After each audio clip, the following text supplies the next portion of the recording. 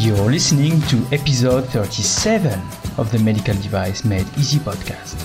Welcome to the Medical Device Made Easy podcast. I am Mounir Lazouzi, a medical device expert specialized on quality and regulatory affairs. My mission is to help you learn how to place a compliant medical device on the market. For that, I'll share with you my experience and the one of others on this podcast. Are you ready for your dose of regulation and standard today? Okay, so let the show begin. Welcome to the Medical Device Made Easy podcast. Here is Mounir Lazouzi from easymedicaldevice.com. And today I wanted to talk more about combination products. I will not talk about regulation specifically, but we'll talk about a case study related to a combination product. So we will talk about a product that was produced or designed, if I can say, in combination with a medical device and a pharmaceutical, a drug. And for that, I have with me Sharon Hyde, who is the CEO of Hyde Biopharma Consulting Group. And she will help us and tell us her story and also tell us her experience related to this, the design of this product. So Sharon, welcome to the Medical Device Made Easy podcast. Thank you very much. I'm very happy to be here today. Just by introduction, I'm CEO, as you mentioned, of Hyde Biopharma Consulting Group, and I provide consulting services to drug and device companies, especially those that are trying to create a new product called a combination device. Good. So yeah, it's exactly the topic of today. So I think you had made a lot of experience related to combination products. And when we had the pre-talk, we discussed about a lot of your projects. And one was specifically interesting for me. So I said, why not talking about that during the podcast? So can you share with us this project and what it is exactly and what exactly was the problem that you were trying to solve? Yes, thank you for asking that. So I was working with a client that was a pharma company that manufactured a specific drug to treat patients with migraine headaches. And the patients would be much better served if we could, if the company could develop a device that would help them administer the drug to them when they felt a migraine headache coming on. But the company wasn't able to do this alone because they weren't a device manufacturer. So I was able to pair them up with a device company that was able to engineer a product that was able to adapt to the medication and then allow the patient to actually self-administer the dose to them without having to go to a medical practitioner, which would be difficult if you think about it when you have migraines happening so frequently. So mainly when you have migraines, can you self-administer something to you without this kind of product? Or what was the method before you have developed this product? Well, unfortunately for the patient, they would have to suffer a lot. And when they had their worst migraine attacks, they would go to a doctor, or if they were common enough and well-known, they might go to a nurse. And the nurse would give them an IV injection. So it was pretty laborious. They'd have to take the vial of medication, withdraw it into a syringe, administer it to a patient, and then the patient would go home. And they wouldn't be able to do this as often as they would need treatment. So the idea of them being able to dose themselves was really something that we aspired to do. Great. So then you had the problem, you had the idea. So what was then the solution, or what was the journey that you followed, if I can say, to arrive to the solution? Well, I had my client and myself spend some time getting information, understanding what the patient's needs were. So we talked to a lot of the migraine sufferers, and what we realized was that some of them couldn't predict when they were going to have the headache or how long it would last. And so the idea that they could carry something with them, that they could self-medicate without making any mistake that would harm themselves, was a great idea. And then we also learned that they do some things that we wouldn't normally think of. They tend to be very very sensitive to light exposure. So if you have migraines, you'll tend to be in a room where you darken the shades, you turn the lights out, and you might be there for 24, 48 hours. So we realized that we were going to have this medication be administered by the patient to themselves, even in total darkness, to make it a little bit more challenging. Yeah, I'm not really knowing really well about migraine, but I had some friends that had that, and it's true that they all told me, as soon as they start to have a migraine, they had to be in a dark room. So yeah, it's true that taking into account this information for development of a product is really really interesting. Exactly. And there are challenges in doing this. It's not straightforward, not something that is going to be simple. So, for example, some of the challenges that we had to confront were that the formulation of the drug that was in the vial originally might have to change to put it into what we call an auto-injector. So maybe I'll tell you a little bit about what auto-injectors are and how we adapted them. Yeah. So some listeners might be familiar with what we call EpiPens, because they can be used to administer medication during an allergic reaction. Well, that technology was approved way back in the 1980s, and that was a big step forward in patients' health improvement. Over the years, device companies have now created platforms where they can use it to administer many other broader types of medications for other disease states. So we talked to a couple of those companies and figured out which one would have the right kind of auto-injector that would work with what we're talking about. So some of the things that we had to do was to change the formulation. That means the excipients, the diluent in which the molecule was dissolved, because the volume that would be administered in an injection syringe and the volume that's administered through an auto-injector are not the same. That caused some viscosity changes, which means that when the patient tries to inject it, they'll have to use much more force and they may not get an accurate injection. So we had to go through all of these changes and understand exactly what combination of changes was going to work. And when we finally figured that out, then there was a very long process of the reverse engineering to be able to get the prototype device to actually work and deliver it. And we had to do a lot of prototype testing. Yeah, I can imagine that it's a kind of, I don't know if we can call that clinical study or clinical trials or this kind of things to test if your product is good. I mean, you can test some products on the patients without drug inside or this kind of thing. So is this some of the tests that you have done? Yes, and that's a very good point.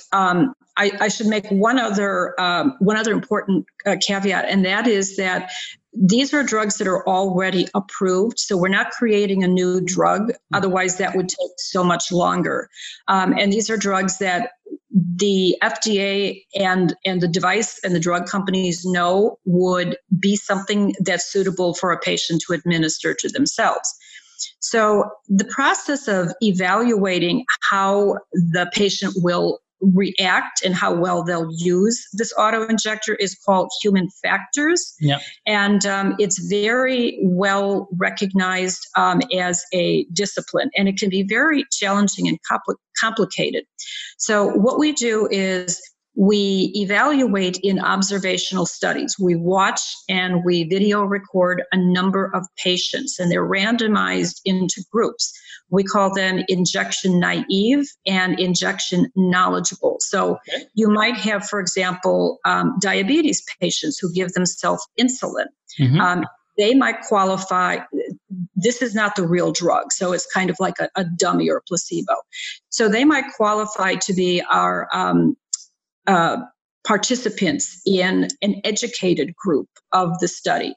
And what we do is we give them the real world experience. We give them the product and we say, open the package, read the insert, read the instructions, prepare the site with an alcohol swab, inject it, etc. There's 8 or 9 different steps that they have to go through. And we look at them, and it's kind of like jury selection. We qualify them and make sure that they're going to be able to complete the study. So once we have that, then we actually conduct a study under what's called protocol. And then we have statistical evaluation. We look at a lot of different things, such as how many steps in the process were they confused by? How many errors did they make? How long did it take for them to understand? So we want to make sure that they cannot harm themselves. I can imagine. So as you've said, so it's human factors. I think we have also another keyword, which is usability tests. So how to use the products and how to use it with the information that you provide to the patients. And I think it's really important because, as you said, it's auto-medication. So we have to be sure that the patient uses it correctly, and also that the information that we are providing to them is correct. Because, as you said, maybe they are misunderstanding a certain step. So then we have to be more careful and more accurate on the instruction that we are providing to them. Yeah, absolutely. It's a lot of things that you might not imagine or you might take for granted. You're right. How easy to interpret for a lay person is the prescribing insert or the instructions. Sometimes it's got pictures. And in fact, what we do is we modify it based on the real life experiences to improve it and make it more understandable. It's important, especially important, that these patients give the injection at the right point. This medication is effective when delivered subcutaneously, which is just a mere 1/4 of an inch below the skin surface in fatty tissue, which we all have. And so the injector itself is designed so that they can't make a mistake in how deep, but they could inject it in the wrong place on the body. So again, that's one of the things that we worry about. No, it's great. When I was listening to you, I was thinking, yeah, but subcutaneously, how can I do that? It's not like something that people will think, oh, it's easy, it's just this millimeter or this size, when you are not an educated healthcare professional. So yeah, I think it's great to have a product that already is usable without me to think about it. You have just to, as you mentioned, place it maybe at the right place on the body, but at the end, I don't think of how far I should go with the syringe or anything, because the device will make it by itself. I mean, it's designed for that. And that is absolutely critical. It's important that it's not injected IV, intravenously or intramuscularly, and it cannot be, because the needle is very accurate and precise. And the needle withdraws once you hear the click, so it cannot be used a second time. The other thing I was going to mention is I said that a lot of these patients get recurrent headaches. So these injectors are packaged usually in a box or a carton where a doctor can prescribe 4 of them.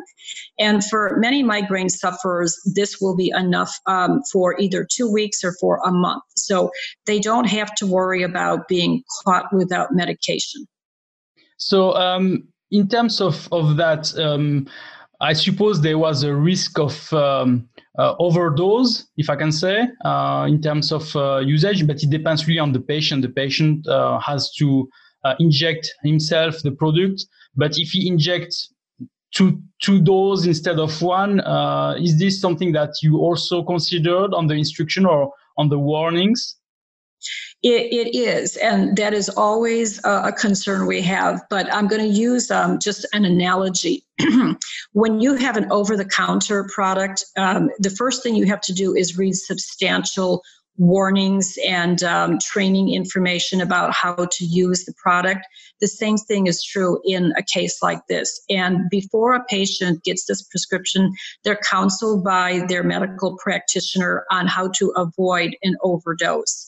So the reason for prescribing only a certain amount of medication is that you can monitor how often a patient is asking for a refill and to make sure that they're using the medication correctly. No, it's great. When you've said testing, what I liked is the fact that there was also the testing with the videos and everything with the patients. So can you go more deeply on this? So how is it working at the end? So are you, first, the patient, I suppose they know that they are doing that for some test of a new product. So is it easy to engage some patients on this kind of tests? So it's really interesting. It's in effect like a clinical trial, except that you're not looking at pharmacodynamic, pharmacokinetic principles, but you're looking at usability, like you said. So we work with firms that do this on a professional basis. And depending on what the treatment and who the patient population is, they will at first recruit for us a group of patients that have nothing to do with the actual disease state. This is how we allocate them to, in this case, we'll call it self-injection naive versus self-injection knowledgeable. So we define the parameters of the patients that we're looking for. The firm recruits them from a database, qualifies them. There's a very long questionnaire. There's an informed consent process that has to go through. This is all regulated by the FDA, so it's taken very seriously. And then patients each patient does this separately, so there's no bias that could be involved. Okay. Yeah, so it can take a while depending on the number of patients. I don't remember how many. At the beginning, I was thinking maybe there is many patients on one room and you are watching them. But yeah, it's true that some can watch the others, how they are doing, and can be biased then. So it's true that seeing them individually, I think, is a good method. No, it's kind of like a doctor's office sitting at a desk, and then the patient is sitting at a desk across from them. So they're looking at each other, kind of like if you were in a classroom almost, looking at a desk, two people facing each other. And then the practitioner is explaining it. They're going through the actual prescription insert. They're pointing to areas. They're asking the patient to repeat things back to them. Then they give them the intact package, and they ask them to go ahead and try to execute on what they just heard. And so there's a camera that's recording them, and there's a notepad, and a skilled person is recording what they're doing, what they're not doing, when they hesitate, when they have concern, when they need to ask for help. And this can be done in some cases by 10 or 15 or 20 people until they get what they consider a representative and statistically valid population. Then they will improve that material, and then to actually execute the human factor study, they will use patients. Okay. So so I suppose it's the manufacturer who is telling them exactly what they have to test, or is it really random? Means that we just give the product and we say, use it, and if at the end they are finalizing the instruction and completing the job, then it's good. So is there some criteria that we are asking those professionals to check or to look at so that we can maybe improve our products? Or is it really like, no, just give it to your patients and we'll see what will come out of that? No, it's highly regulated. It's all under protocol. It's all by only trained practitioners. It's all through companies that specialize in this field.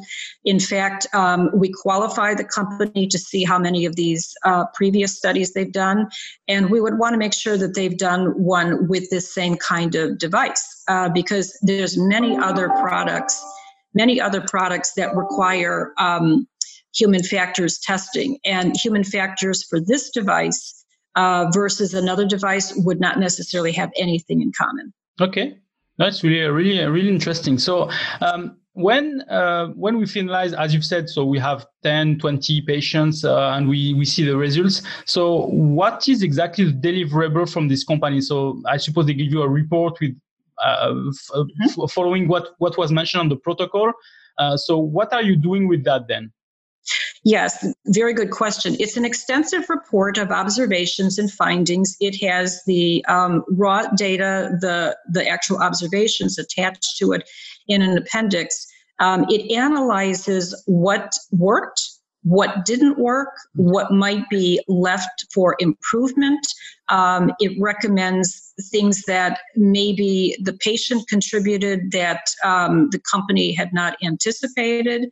And then that would lead to a repeat of the study under actual conditions. Okay. All of that is then required to be submitted to the FDA for review and approval before this combination product is able to be used by patients. Okay, so it's really a cycle. So I suppose the first time you have a prototype, you test it, you improve it with this usability test, then you retest it with other patients, and until, if I can say, you meet all the requirements.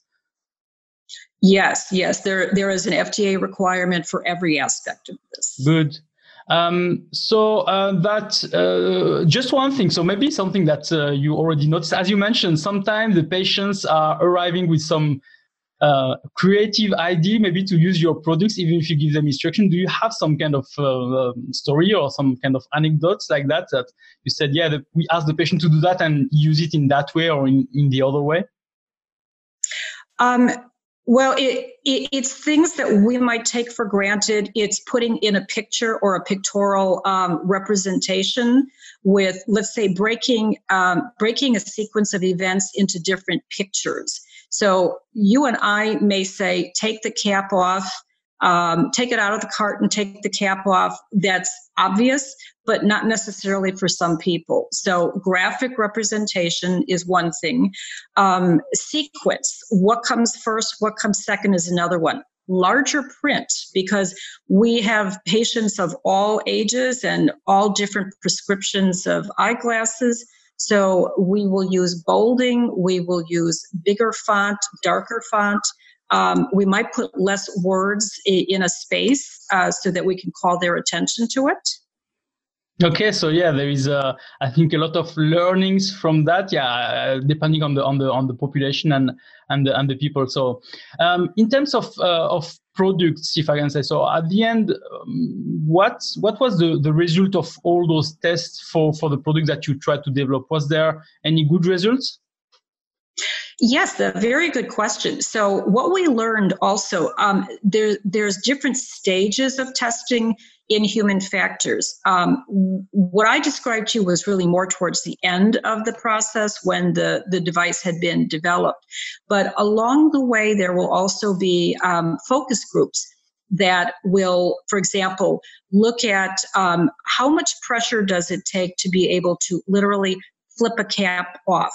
Okay. And how much, little things that we would take for granted are not little things. Sometimes, depending on how strong or weak your grip is, the cap might go flying. What we observed also was that some patients had difficulty pushing the syringe to the point where it would click. And let's say you have arthritis, then that could be something painful. So this is a very long iterative process of learning and is customized for this patient population. Okay, so there is, I think, as we said, so usability test, human factors test is really important. We are used normally on our kind of regulation process to test that the product is biocompatible or that the product is safe in terms of long-term use, etc. But just the fact that we have some patients have to use it, and the fact that they can maybe misuse it, we have also to test those elements to be sure that it will be safe for them, that there will be no risk for patients and everything. So usability test is also something that is starting to come to Europe, but I think it's something that you are using since a long time now in the US. And I think it's really a requirement from FDA. They would not accept any dossier without a usability test report, if I remember. Exactly. And you just mentioned a point that is so important. Recall that the original version presentation of the drug is something that a practitioner administers. We have to make sure that we have what we call bioequivalency between the doses. And that's why subcutaneous dosing is imperative, because that's how the drug will be absorbed into the body and then distributed. And all of this is, it's like developing essentially a new drug product with a new container, which is the delivery system, which is that device. And it's a complex application that goes into the FDA, and the FDA reviews it and decides if we've done enough work. So did you had already an experience where FDA kind of rejected or asked you to do more tests for usability? There's always requests for additional clarification or something that we might have missed. So the answer is yes. Okay. Then I think in terms of product, this was a product that really helped a lot of patients. Do you think there could be some improvements also to those products, or I mean, there is still technology that is increasing. So, is there still some new version that we can have, like an electronic EpiPen, or I don't know what kind of other things you can imagine? There are concepts for, let's say, what we call follow-on versions or next generations. I don't think that they have progressed to date, but because there's other implications for whatever we think it solves a problem, we want to make sure that it doesn't create a problem. One of them would be a multi-dose auto-injector, that you don't have separate injectors, but you have one single one. But that brings with it a whole new genre of challenges as well. One of the things we didn't talk about is stability and packaging. These are very important. We have to make sure that the patient stores them. So let's say if you're a woman, that you carry it in your purse, and that you don't leave this out in the cold or put your purse in a hot place, because then the drug inside will degrade and that could potentially be harmful to a patient. That would never occur when a medical practitioner would give it to you. So the concept of multi-dose sounds convenient, but it brings with it other concerns that we would have. Yeah. And, the fact that, again, these patients are in the dark, sometimes they're in the dark. We have to consider what ifs that you may not normally think about. And that means that you have to really understand the patient's 24-hour-a-day routine. I can imagine. So, so from this case study, we can understand that risks are really can be really important, and we have to test them and to really put in place all the reports and the protocols just to verify that our product is correct. So on that way, so how are you helping your customers on that? So I suppose that you are taking those kind of projects in place at your firm? Mm-hmm. Yes. Aid Biopharma Consulting Group is a full spectrum consultancy to pharma, biotech, and medical device companies.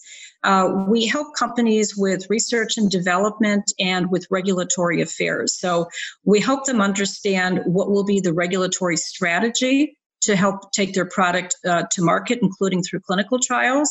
And then once it's approved, how to perfect it, keep improving it in the marketplace so that it serves better and better purposes as time goes on.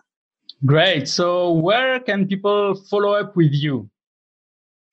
Well, they can certainly look me up on LinkedIn under my name, Sharon Aid, A-Y-D. You can also find me at aidbiopharmaconsultinggroup.com. I know that's a long URL. And my cell phone is 847-217-3177. With +1 at the beginning for people that are calling. With +1 for the United States. Yes, apologies. Yeah. I will put anyway all those information on the show notes so that you can get in contact with Sharon Aid and also ask her questions if you have also questions about combination products or about development of products. So for the audience, if you want to check the show notes, so you just go to podcast.easymedicaldevice.com. And if you have also some questions, don't hesitate to send an email to easymedicaldevice.com. Please also subscribe to the podcast. Don't forget also to provide a review. It takes 2 minutes, but it's really helping me a lot. So thank you for that. Thank you for all the people that already provided the review. I will try to collect them and to read them sometime on the podcast also, so that I can get some credits to people. If you have also some questions or some topics that you want to see on the podcast, don't hesitate also to send me the email and ask me for those topics. Okay, so Sharon, it was a pleasure to have you. Thank you for all your help. Thank you for all the information you provided and the case study. I hope it will help a lot of people, and I wish you a nice day. Thank you. It was my pleasure. Have a nice day.